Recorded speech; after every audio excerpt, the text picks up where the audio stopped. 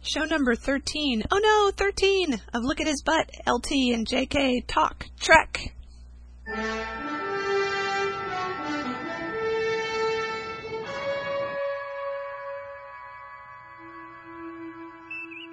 It is Lucky 13. It is Lucky 13. Yay! It's 13 and we're lucky we're doing it.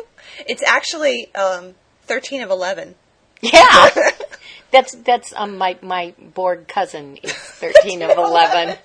She's sort of like so extraneous to the whole collective that she can't even get in one of the good numbers. That's really funny. In case you were wondering... Yes, I was. This is the podcast called Look at His Butt. And I'm Jungle Kitty. Oh, and I'm Lena. And here we are talking about Star Trek and sex toys. Yay! Yay! Boy, do we have a shitload of stuff to talk about. We have so much stuff to talk about because you guys aren't doing your homework. But you have just been sending us phenomenal, wonderful things, wonderful emails and clips. Things. And things. It's amazing. Things. And I was going to say, back like when we were doing like the second or third show, we were joking about getting so much email. And now it's true. It's like every day somebody's sending us emails. So. I know. And it's interesting stuff. We love hearing what you have to say. And anyway, we're just very excited. We have a lot we want to share with you on that count. Okay. So let's start with mail from really far away. Okay. And that would be Maynard. Okay. Maynard has written to us before. Maynard is in Australia. Yeah, and he's a journalist, a television journalist. Yes, and he's very, very funny, and he has mentioned our podcast, but he writes to us and he gives wonderful feedback, but we wanted to read a little bit of this one that he sent us, and talking about our favorite topic. He says, I have some, he starts it out, Dear William Shatner's Butt Girls. And thank you, Maynard, because he had written to us originally as the Butt Girls, and I told him we preferred to be William Shatner's Butt Girls. So, that's right. I have some experiences to share on the vibrance and the seemingly never-ending which toy is best, iRabbit versus Pearlbird debate, which brought down 2 post-war governments here in Australia. So we are learning here. But he goes on to talk a little bit about the vibrance. He says, I have the male version, the M3 Power. It has similar possibilities as a sex toy, but I feel the power plant is perhaps too subtle for some. Having been with lovers who need the plug-in mains power of a back massager, I feel the petty buzz of the vibrance will disappoint many a fan of the concept. It would be reasonably silent, though. Which brings me to weigh in on the side of the Japanese Pearlbird vibrator, which is a lot quieter, and we all know how important that can be in a share household, than the American-designed Doc Johnson iRabbit. Okay, I had never heard of the iRabbit. I hadn't heard of it either. I had to go look this Google stuff up. Although the iRabbit does look funkier, it is louder and has the controls on the base only, which is not the best place for some people to skillfully operate the controls from. The Pearlbird has designs that give you a choice of control methods, as Starfleet would approve of. I love that. So then he points us to this Australian sex toy website called the Pleasure Box. Mm-hmm. And you can see some of these toys, and the strange thing is he's exactly right. They have put the controls at the base. And so, okay, let's say it's a dildo type, an insertable.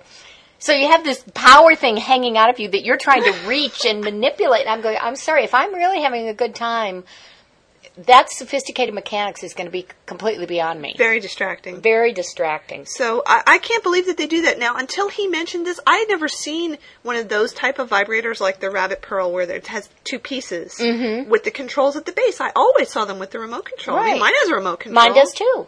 So what's up with that? I don't know. But they have some really fun stuff on this site. They do have Tie Me Up Scotty.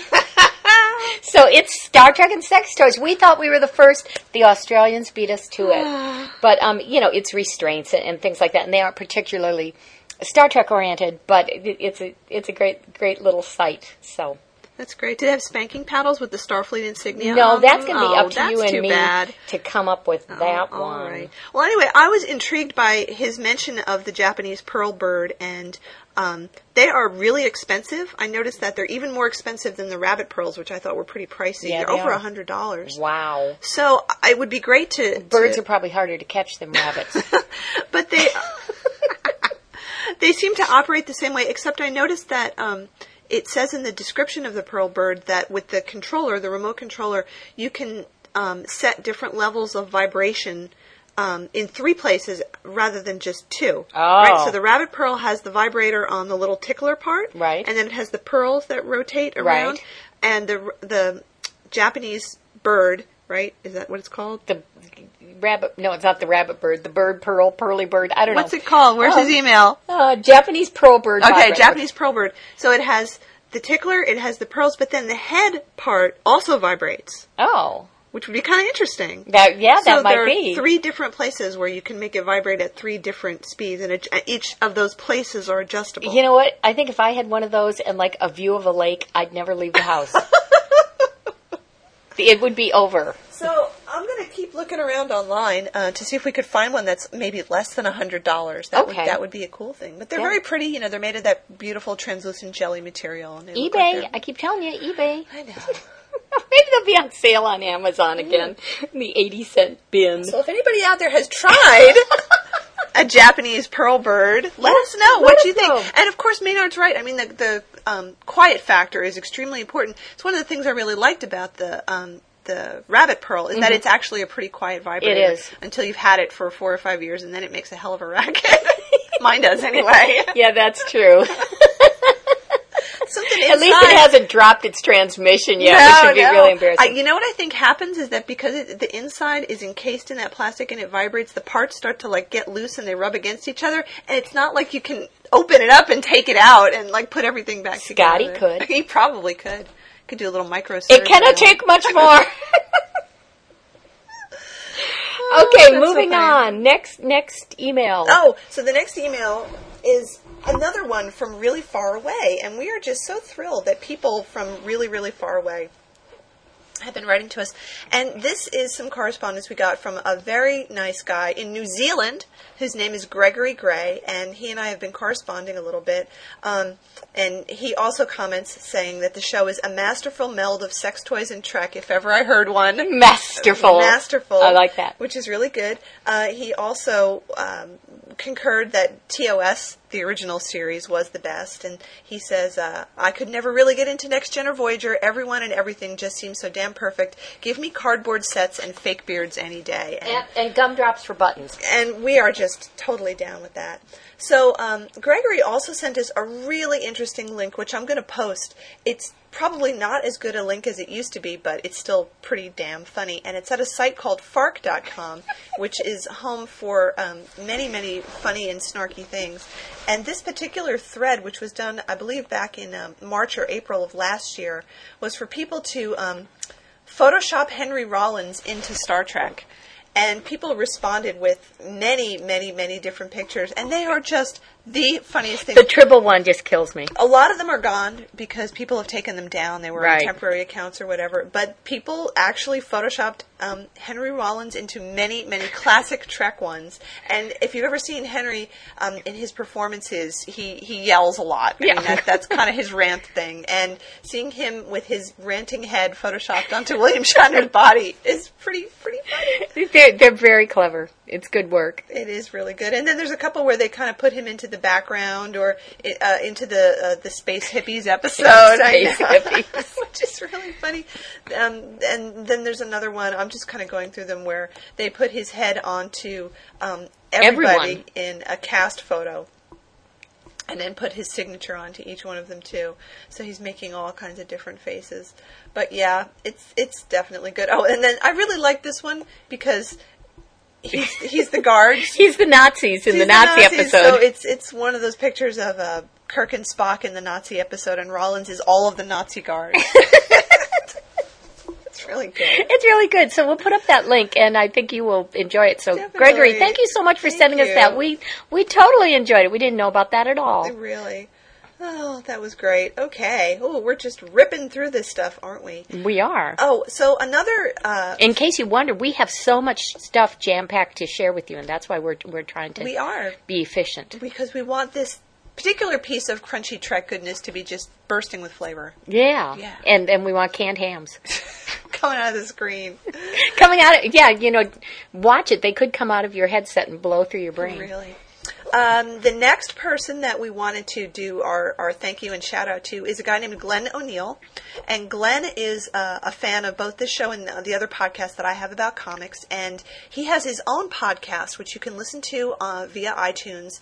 That's called, I'm going to get Is it Edge of the Edge? No, it's not Edge of the Edge. That was the other guy. But Glenn's is called Comic Fight Club. Oh, right. Okay. And what his premise is that he takes different characters and pits them against each other and decides who's going to win. It's very funny, so you should all listen to it. He wrote to us to say how much he liked the show and also to ask for some advice about how to incorporate Star Trek characters into it, like what was it about Tribbles that made them special that they could fight. So we passed along Fighting some advice Tribbles. about that. I know, isn't that great? That's like the name of the football team at an elementary school. The Fighting Tribbles. The PS11 Fighting Tribbles. So I don't think that episode of his show has been up yet, but I'll make sure we talk about it when he has it, because I want to see who's going to win. It should be great. But Glenn, the nicest guy in the entire world, because he sent us comic books. Yes, I'm so excited. So, longtime listeners may remember that I talked about a really bad Star Trek X-Men crossover novel that I had read out of duty, because you have to read these things. And I was ranting a little bit about the fact that the novel made reference to a comic book that had come out before that, and if you hadn't read the comic book, you didn't understand a lot of what was going on in the book. So now I have the comic book. I'm so excited.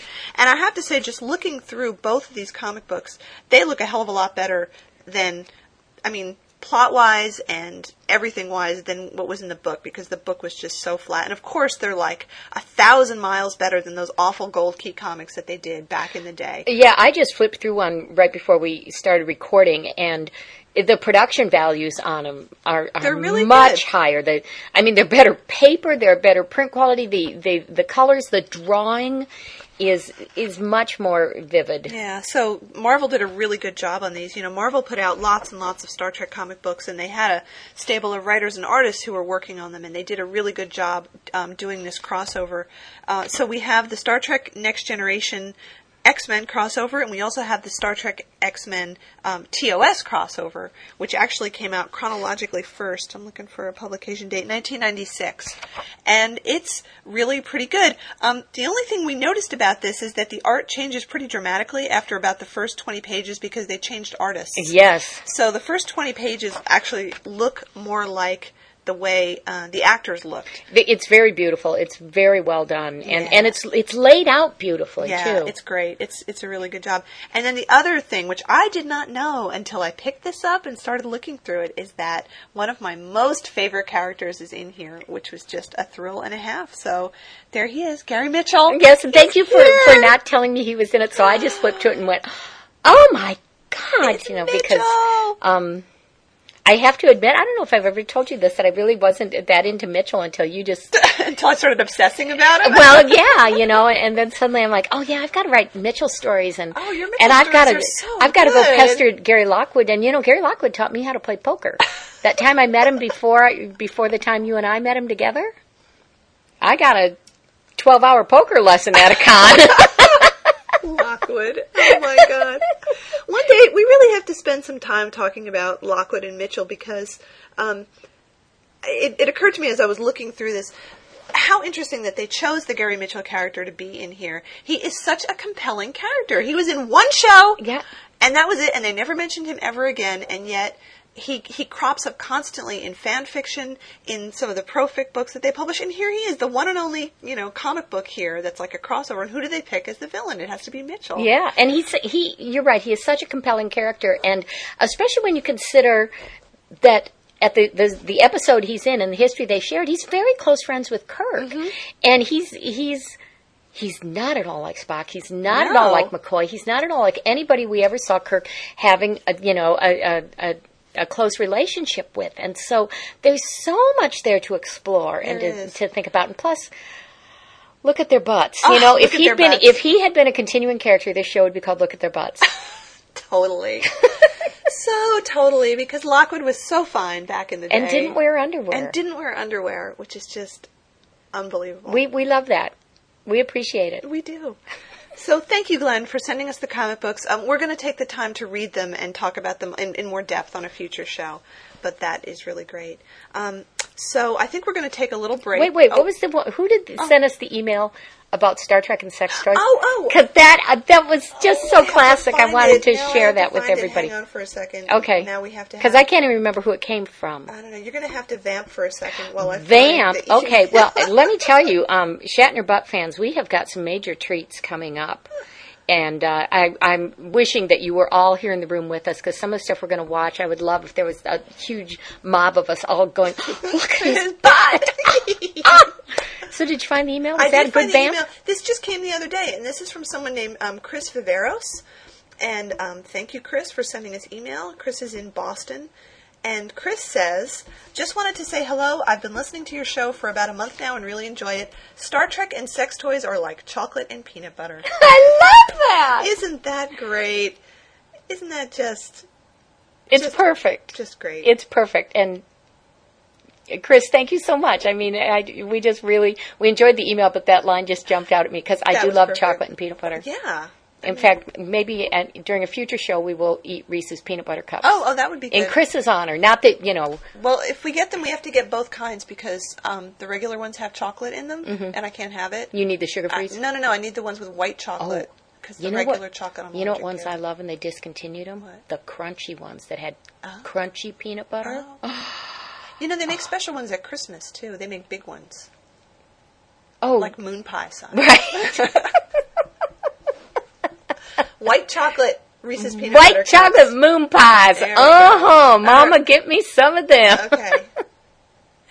So now I think we can take a break. Now we're going to take a break and play some Duke. Because we've reached the crux point. We have. It's a crux point. I have to tell you guys about the crux point. Wait. So we aren't really at the crux point yet. We weren't going to be able to stick to this schedule. But wait, if we say it without explaining it, it's not going to make any sense. I will make this very quick. So in the front of the Star Trek Next Generation X-Men crossover book, there's a scorecard. Thank you for putting that in. That's a great thing. But whoever wrote the little descriptions in here is a moron, because they're terrible, and they're badly written besides. So here's the one for Angel, a.k.a. Warren Worthington. Archangel faces the dual lifestyle of millionaire playboy and high-flying mutant. Every day he has to get up and face the dual lifestyle. But, it'd be a lot tougher if you weren't a high-flying mutant. That's if you were just a mutant, like the rest of them. Bloody mutants. All right, and then there's some stuff about his background. And then it says, and as he reaches a crux point in the direction of his life, he must now question the love he shares with Psylocke.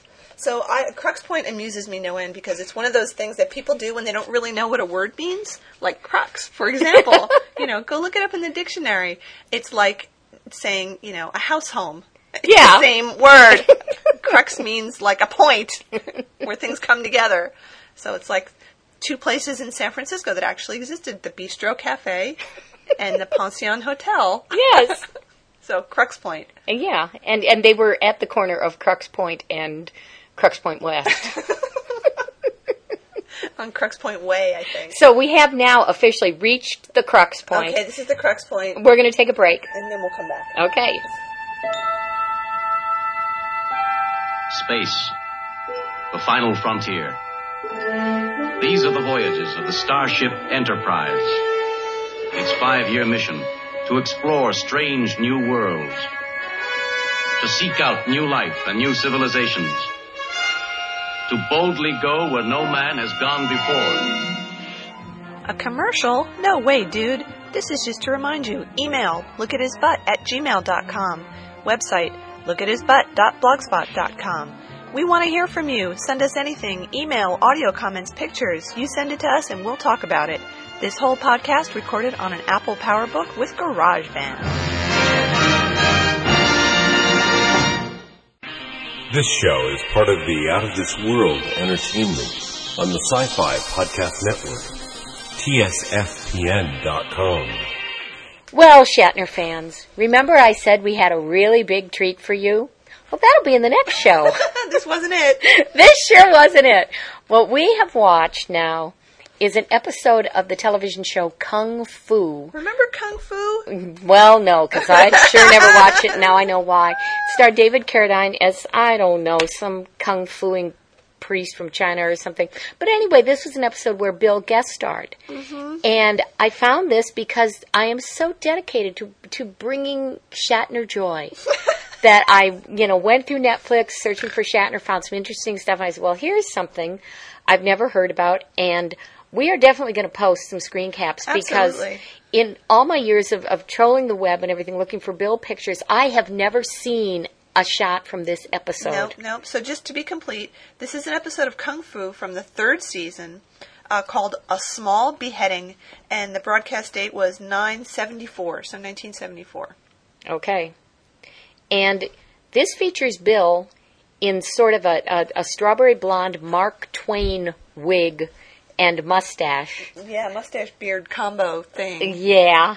Which is a little strange. And doing an accent that goes all around the United Kingdom several times, but, with stops in Ireland and Scotland. Definitely. And his name in the episode is Brandywine Gage. And that's a hobbit. Bill shouldn't be playing hobbits. Oh, how strange. It did have a couple classic lines that we made a point of writing them down, didn't we? That's right. They were so bizarre. I was frantically taking notes right at the beginning of the episode. So Brandywine Gage, he's a sea captain. Sea captain, thank you very much. I was going to say a ship's pilot. No, he's not. He's the captain of a ship. He's a ship's clown. In that beard and wig, he's the ship's clown. But of course, he's the captain of a ship. Of course, he's the captain of a ship. And he's explaining to David Carradine who he is and how he's been on these long sea voyages to China and so forth. And he says, and I'm calloused where no man ought to be calloused.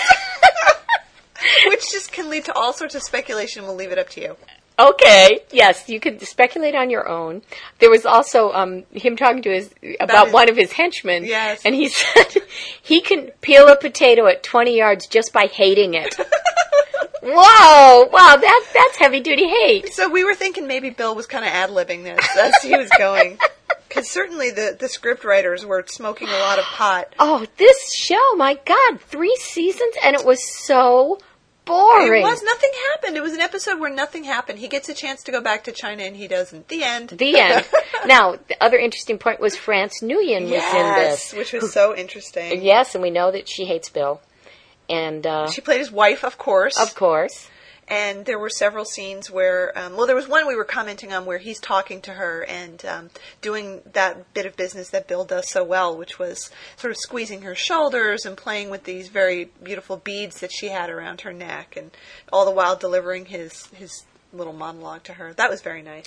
Speaking of business, this show teased us and toyed with us as Shatner butt girls because Elena was the first person who ever pointed this out to me, what she calls the patented Shatner swallow. So why don't you tell our listeners about that? If you watch Shatner's acting technique, he has a way that he takes a drink and swallows something that we have seen in every performance where he's ever had to take a drink and swallow something. And you see it a number of times in Trek, in TOS. I think most dramatically it's in the one where he gets split into two. What the hell's that one Enemy called? Within? Enemy Within, thank you very much. So when he's the wolf portion and he's drinking the saurian brandy out of that thing, and he takes a big swig of it, and what he does is he takes a big swig of it and he purses his lips and he holds the liquid in his mouth for a second and then he swallows it. And it's very dramatic, but it's very Shatnerian in that it's a completely drawn out gesture, because no one swallows like that. I mean, in real life, Bill does. But it's completely theatrical, but it's always him, and he always does it the same way. Even recently, when we were watching Boston Legal, he still does it. Yeah, he loves that bit. It's a thing. But in this show, Captain Brandywine, or whatever his name was always pouring out brandy, because what else would he drink? Yeah. And he'd raise the snifter to his lips, and they'd cut to David Carradine. And he'd raise the snifter to his lips, and somebody would knock on the door, and they'd cut to that. And I don't know what had happened, 5, 6 times. More than that. We never got the payoff. We never got to see it. In fact, at one point, they cut away and came back to him right after he swallowed, so we got the little, But, I mean, how could they do this to us? There was so little to watch here. There was a beautiful butt shot. going up the stairs. Yes. Very nice. We will be capping that for you. And, despite the funny wig, the ship's clown bit and everything, his body is great. magnificent in this, even though fully clothed. Yeah. And we got much too much shirtless David Carradine and no shirtless Bill. No, not at all. Not even open at the collar. He's wearing one of those complicated cravat things with the stick pin in it. And so the climax, I put that word in quotes, the climax of this episode was a completely ridiculous fight scene at the end, which had us howling. It was so bad. So David Carradine, okay, here's the plot. We should recap the plot very briefly. Yeah. Well, that'll take us all 10 seconds. It's actually a little more complicated than the 2 sentences that I said before. Add another sentence. So, the reason that David Carradine is in the United States is because he killed the Emperor's nephew and he can't go back because they'll kill him. So, in this episode, he gets a pardon and Shatner is supposed to be the one to take him back to China so that he can live his life as a Shaolin monk again. And so he has to decide whether he's going to go, and if he's going to go, he has to atone for the crime of killing the Emperor's nephew by having his little pinky cut off. That's why it's called a small beheading. Uh-huh. So in the end, he finds out that it's all a lie, and that if he goes back, he's going to get killed. And Shatner was going to get a big bounty if he actually brought him back alive. He would have gotten money if he brought him back dead, too, but more if he brought him back alive.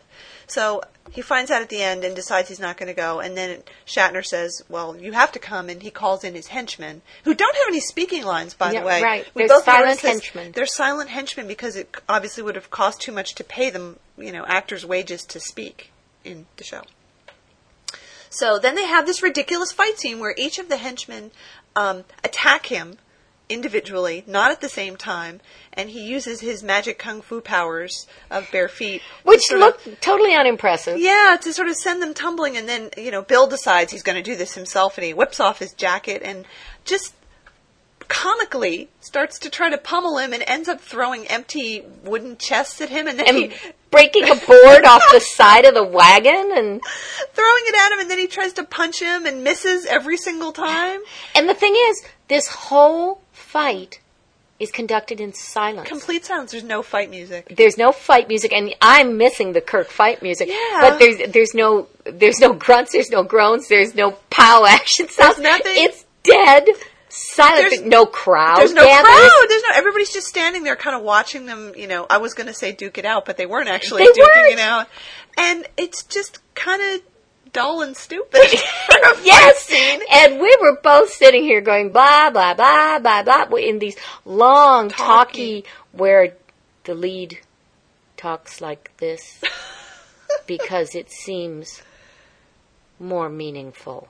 Yeah, it's like, oh my God, I could knit a sweater during some of those scenes. Oh, it just terrible. Went on and on. So he doesn't go back to China is the end, and he doesn't get to stay with the girl that he just had sex with either. I don't know why. We don't. Yeah, that was unexplained. And then, frankly, this episode was so talky. I don't care. No, we were both having a hard time kind of following the plot. But we have brought it to you. There you go. There will be a fabulous butt screenshot and a screen cap, like I say, of Bill in this character that I've never seen capped before, so that's something for you guys to look for in the show notes. Yeah. I will say, right before we watched this, we were trying to track down a little information about the episode, and of course, I was able to reach to my right about 3 feet to my bookcase and pull out... She has very long arms. Pull out the book. Like a gorilla. Her knuckles drag on the floor.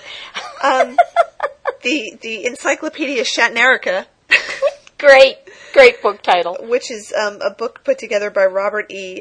Schnockenberg. And it's, besides being a very snarky book, it actually does have a lot of good reference material. And we find ourselves referring to it quite often. It's really good for quotes from Bill and lists of everything he's done up until the time this was published.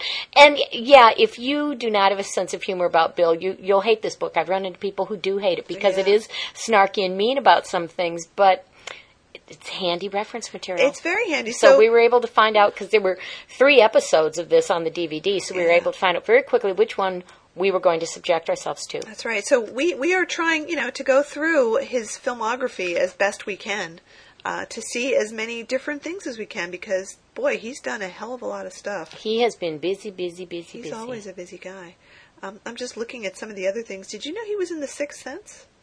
What was The Sixth Sense? That was a movie with Gary Collins about people with ESP. I don't know that one. I used to watch that. Oh, was it a show? Yeah, it was a series. It was a series, okay. 72. Okay. I don't remember him being on it. Wow. He was in everything. Hey, did you know, Probably not. I was looking at some of our old con notes, Yeah? that Gary Lockwood was in an episode of T.J. Hooker? Oh, right. I remember that. We have to find that We one. got to Netflix that. That would be Okay, funny. Netflix, here we come. So, are we at the crux point of this discussion? I think we're almost at the crux. Did you know that Shatner was on Max Headroom? No. I love Max Headroom. I didn't know that. Well, you better check and see if you have I wonder if I Shatner. have it. Oh my god, I love that show. Look at his forehead. I loved Max Headroom. That was a great show. Okay, sorry about that. You look through the Shatnerica and you just get sucked into Yeah, these you things. do. I just wanted to mention briefly that there's something very funny that I'll put a link to. I won't actually put it up at the site, but it's a commercial that he did way back when computers were the sizes of garden sheds. It's a TV commercial for the VIC-20 computer, and it's pretty funny because it's so cheesy. It's like the stupidest, cheesiest commercial ever. But, by God, there's Bill Selling it. Just selling it. It's pretty amusing. You know what else we've got to get a hold of someday? What? Is his Promise Margarine Oh, commercials. yeah, those are great. Promise. Him and Marcy. We eat Promise margarine. 'Cause we believe in it.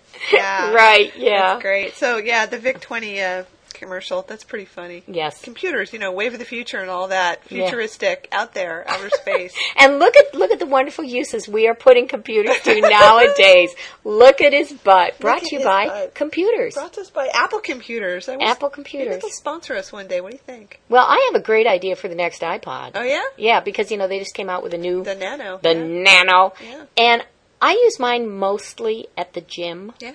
And I don't want to carry it in a pack. I don't want to wear it on my arm. I don't care how little you get it. I don't want to wear it around my neck because that's just distracting and horrible. What I want is a one that's just like about the size of the click dial, Oh. and that is like a badge, and you can clip it to your shirt. What a good idea. Yeah, that is a good idea. That's what I want, is the gym version, the hands-free version with Bluetooth, so I don't need wires Yeah. going up to my ears. That's what I want, Steve, for Christmas. I like that. That's Steve Jobs' homework, because I know he's listening to look at his butt. It probably is. He probably is. Oh, all right, this is the crux point now. That was some crux point. All right. We'll be back.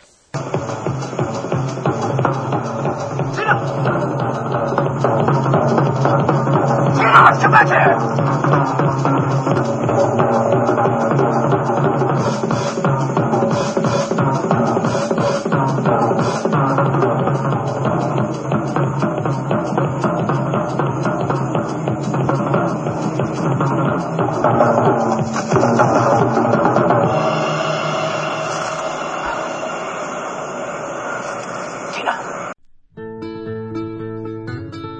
When we pulled into Argo Port in need of R&R, we set out investigating every joint and bar. We had high expectations of their hospitality, but found too late it wasn't geared for spacers such as we. And we're banned from Argo, everyone.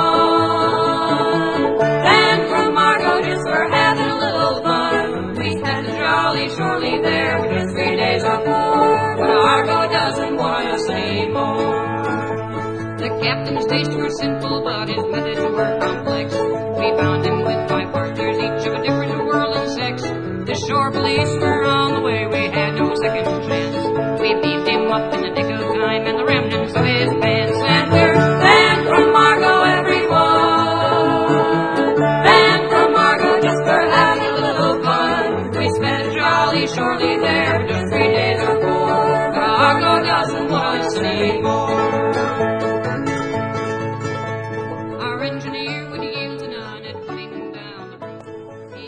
Can I just say about this that I think filk is a really stupid word? Okay. I've always thought that. Well, filk you. Okay, listeners, friends. What you've just heard is a little bit from the filk song, Banned from Argo. And before we tell you more about filking, I have to tell you how excited I got about this. I had gone to my local public library to raid the CD section to find new music to feed to my iPod. And I found this CD, and I was so excited. I did something I never, ever, ever do. You squeaked? I used the cell phone while I was driving. I was driving home, and I called Lena, and I said, you are not going to believe what I just got at the public library. It is a CD called Dr. Demento's Hits from Outer Space, and what totally jazzed me about it was I knew it was going to be funny and weird. It's got Star Trek on it, which we've all heard, but it always cracks me up. But what you just listened to was Band from Argo, and that is a folk song by Leslie Fish.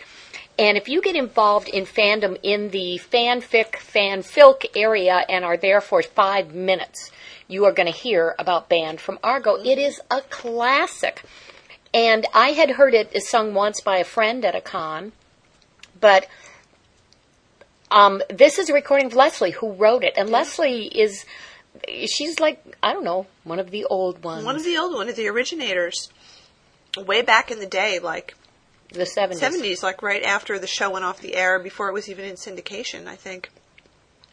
So I guess we should explain about filking. So, in fandom, there are different fan activities that you do to show your fanishness. Right? So like a podcast. It is like podcasting, but that's new. But they're old ones. The old ones are writing fanfic and making up songs about the show or involving the characters of the show. And that's called filking, and I don't even know why it's called that. I know why it's called that, because I have a friend who's really boring about it. And whenever filking comes up, she tells this damn story. So I'm going to index cards. I'm going to tell it now very quickly, and then we're never going to bring this up again. Okay, good. According to her, there was some sort of silly festival, probably a Renaissance fair, where they had printed up a program, and there were supposed to be folk songs, but it was misprinted, so it said filk songs. Really? And everybody thought that was so funny, and it caught on. Really? That's her boring story, but it takes her 12 times longer to tell it. Wow.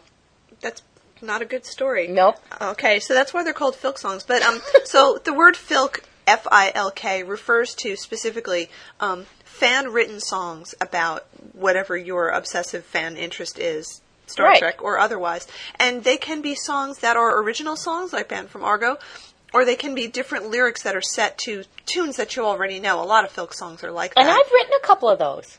You have? Yeah, remember I wrote A Hard Man Is Good to Find about Captain Kirk? And I wrote a whole song about the story codes set to, I got the horse right here. Right. Okay, I remember that. These are on my website, people. Right, You're not going to hear them, but the lyrics are there if you want to go see my little foray into filks. Actually, the filk that you wrote about podcasting set to Comedy Tonight was pretty funny, too. I forgot that. That was great. You're the only one who has that, though. I sent it to you. I should post it on the website. That's right. Something amusing. Okay. Anyway, about this CD, I listened to the whole thing, and some of it is really funny, and some of it is really lame. Mm-hmm. But like I say, I got it at the library, which was so exciting. But I did do a little research, found out you can get this at Amazon. Mm-hmm. You can get it at the sci-fi.com website. I found a couple stories about Band from Argo, where Leslie Fish talked about it. And she says it is the song she is least proud of. And she hates it because she says she wrote it in like 5 minutes to fill something on some sort of album they were doing or whatever. And it caught on, and she was asked to sing it at cons over and over and over. And now she refuses to sing the song. But, it's part of our tradition. And I've referred to it in my fanfic. And I'm not the only person who's done this. So it's just very exciting. And I know Leslie hates the song. I know that now from reading the stuff on the web. But, thank you, Leslie. You provided a nice thread throughout the many years of fandom with this song. Do they still do filk sessions at, like, not Creation Con, I'm sorry, Shore Leave, places like Shore Leave? Well, I haven't been to Shore Leave, and the one time I went, I almost choked to death trying not to laugh at the filk session I was subjected to, which was a lot of weepy, moany sort of Renaissance ballad KS stuff. Ooh, that was really, really hard to keep a straight face through, and it went on way too long. Okay. So I think that the filk sessions are basically at the fan-run con. So in the last show, or the one before that, we were talking about the difference between types of cons. The fan-run cons like Shore Leave and BassCon, as opposed to the big professional cons like the one that Creation Con runs. So I don't think they have filk sessions at Creation Cons. I'm pretty sure they don't. Okay, only at fan. And I think filk sessions may have died out sort of at fan cons, and what I believe has taken their place is vid sessions. Yeah. So we should tell them about the vids. Well, there are fan-made videos. Now, you guys know about the fan films that we've talked about, but there are also fan-made videos where people take clips of the shows and put them to popular songs or different songs, and they tell different stories through these clips and it's not just Star Trek, but it's all over the map. And some of them are so amateurish and so bad, and some of them are incredibly high quality. And we have been asked not to name names because people don't want to get in trouble. But if you're ever at a con and you have the opportunity to go to one of the vid sessions, go see it to see what people are doing. It is amazing. People are really professional with it. It's a lot easier now because all the episodes are on DVD, and people have professional quality editing tools on a Macintosh, for example, and kind of loaded with the damn thing. Right, yeah. So, but yeah, vids are cool. I know at BassCon they usually have a vid thing, but I don't think they have a Filk session. I can't even remember if they ever did it. Well, maybe we should ask them to set one up, and I'll sing 2 songs. Yeah, we can all sing Band from Argo. Yeah, that'll kill 5 minutes. Yeah, that'll be great. So now we have another little piece. That's right. So, let's see. Should we play it or should we talk about it? Let's play it and then we'll talk about it. Okay, so listen.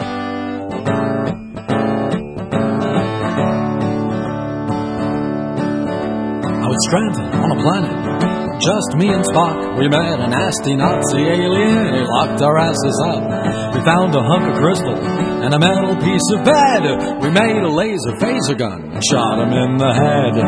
Bust a move, dog. I was standing on the bridge when Sulu came to me. His eyes were full of tears. He said, "Captain, can't you see? The ship is gonna blow to something I besiege." I grabbed a dribble and some chewing gum and stopped the war core breach. And I say, bounce a graviton particle beam off the main deflector dish. That's the way we do things, lad. We're making shit up as we wish. The Klingons and the Romulans pose no threat to us, 'cause if we find we're in a bind, we just make some shit up. La da da da da da da da da da. That song that you just heard a little bit of is called The USS Make Shit Up. So we go from Band from Argo, a classic type of, filk that's been around for a really long time, to something completely silly. So I of course, got on the internets, the interwebs, and did a little bit of research here. This song was played for me really recently by another geek friend of mine, and he very kindly burned this to disc for me. And this song is by a guy named Voltaire, who's a goth guy, and believe it or not. And this is a 4-track acoustic CD that he put out called Band on Vulcan, which is really funny. And there's a picture of him on the front, and he looks a little like Dave Navarro from formerly. He does, from Red Hot Chili Peppers and Jane's Addiction, except he's got Vulcan ears. And he's wearing a Starfleet uniform. And there are 4 tracks on here. One is called Worf's Revenge, which is a rap track. USS Make Shit Up, Sexy Data Tango, and Screw the Ocampa, I Want to Go Home, which is set to the tune of Sloop John B., which is really pretty funny. So I just thought this was one of the funniest songs that I had ever heard, because it manages to talk about all 4 series. Yes. And it hits on some of the sillier aspects of all of them. And plus it's got a great little chorus that you can sing along with. And what I was cracking up over is we joke about technobabble. And that whenever they are in trouble, you get your chief engineer, whether it's Scotty or Geordie or whoever, to spew out a bunch of utter nonsense. And that solves the problem. And it is making shit up and making it sound good. And this song just totally captures that. Yeah, plus it's kind of a bouncy, fun, sing-along song. I mean, you can see people kind of like, linking arms and like that. It's so funny. So, you can buy this. I think I'm actually looking. I'll put a link into this particular site where I found it, because it's an independent thing, of course, so it's kind of hard to get. But you can buy it and hear the other songs on it. But I wanted to mention it. It's funny because I'll read what it says on this page. Voltaire is a big Star Trek fan, besides being a goth guy who does comic books and does a little animated series. It says, one night after one of his shows at Dragon Con in Atlanta, so he actually played a show at Dragon Con, he was invited to sit in on a Filk session. He says, There I was, hearing these songs about Star Trek, and I thought, damn, now why didn't I think of this? My love for music and obsession with Star Trek collided, and I started to write Star Trek parody songs. At first, he would play them in his solo acoustic shows at conventions, and later recorded them and posted them on MP3.com, where they quickly rose up the comedy chart. Now they are available on Band on Vulcan, a limited edition maxi CD of Star Trek parody songs. It's so funny. Bounce a graviton particle beam off the main deflector. I love that. USS makes shit up. Yeah, really.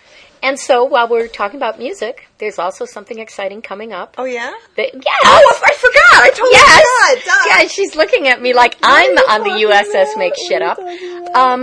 Bill, as we know, is nominated for another Emmy for Boston Legal. And they have decided on the Emmys this year to do something that is both exciting and frightening. I would say terrifying. Okay. Not to put too fine a point on it. And what it is they're going to do like an American Idol thing where they have TV stars sing songs like the Gilligan's Island theme and God knows what all. And then I guess we viewers, are supposed to phone in and vote. And so they have sort of paired them together. And to do the Star Trek theme, which, yes, friends, does have words. Lyrics. Oh, and they don't go with the music at all because I've seen them. But that is going to be performed by William Shatner and opera diva Frederica von Stoff. And I encourage you all to watch it. And, yeah, you can call in and vote on that if you want. But you should also email us and vote on this important question. Did he do her? Because remember, whenever you see Bill with a woman, that's got it, Pretty much. That's it. Did he do her? Pretty much. Did he do her? Pretty much. Yeah. He does. I mean, mostly it's he does. Yeah. So I'll have to say. You think they're going to give him another Emmy? I hope so. He was so cool last year. It was. He was so great. And what I loved about last year was the audience of these stars, these actors. They were all pulling for him, and they all stood up and applauded. Yeah. And it was like, all the years, all the shit he's gone through, and people making fun of him, and then finally he's in a room full of his peers, and they're like, you go. And these are all, not all, but many of them young people who grew up on Trek the way we did, and they're like, the captain's getting his Emmy. So, yeah, I would love to see him win again, and I would love to see James Spader win. Yeah, Spader should win. He's been so good. I was just thinking about the past season of Boston Legal. There were a couple of questionable episodes where I think the writers went too far in overplaying the comedy of his role. Yes. Because the comedy that he brings to that role is much better when it's underplayed. It is. And when it gets too broad, it's skewed. It's unbalanced. So I just wonder if that will count against him. Well, Boston Legal premieres again on the 27th. Oh. And it is an episode that has Heather Locklear in it. Oh, that's right. I heard about that. And I saw pictures. She looks exactly the same as she did 30 years ago. I mean, it's weird. Yeah. So she's in that. I don't know if that's the one with the Shatner-Spader bed scene, but boy, I would open with that if I was the producers. Well, you can be sure we'll be talking about it. We will be talking about it. Absolutely. And we will be banned from Argo, banned from Vulcan, and banned from just about every place we can be banned from for saying Phil Q. Bill singing at the Emmys. I'm just kind of trying to process that a little bit. Well, we saw him do the George Lucas thing. Yeah, that's true. He did that. He was very funny about that. Well, speaking of Bill singing, there's a song that many of you may not know, but I know because I'm a theater geek. And if Bill ever does another album with Ben Folds or someone like him who can really, make use of Bill's unique talents, there's a song I really want him to do, which is Pretty Women. Mm-hmm. And it is by Stephen Sondheim. It's from Sweeney Todd. Mm-hmm. And it is beyond a Valentine to women. It is a poem to pretty women and how they stay with you even when they're gone. And when you just think of Bill and his whole history, who could do this song like he could? Yeah. That would be great. That would be great. Yeah. That would be really good. In fact, I think maybe we should close the show with just a little bit of that. Oh, sure. Would that be good? We could absolutely We'll play a little bit of that from the original Broadway soundtrack. Oh, that would be great. So we'll see you next time. Bye. Pretty women, fascinating, sipping coffee, dancing. Pretty women are a wonder. Pretty women sitting in the window, standing on the stair. Something in them cheers the air. Pretty women, silhouetted, stay within you. Stay forever, breathing lightly. Pretty women, blowing out their candles, combing out their hair. Even when they leave, they still are there. Pretty women at the mirrors in their garden, letter writing, flower picking, weather watching how they make a man sing from heaven as you're living. Pretty women, sir, pretty women.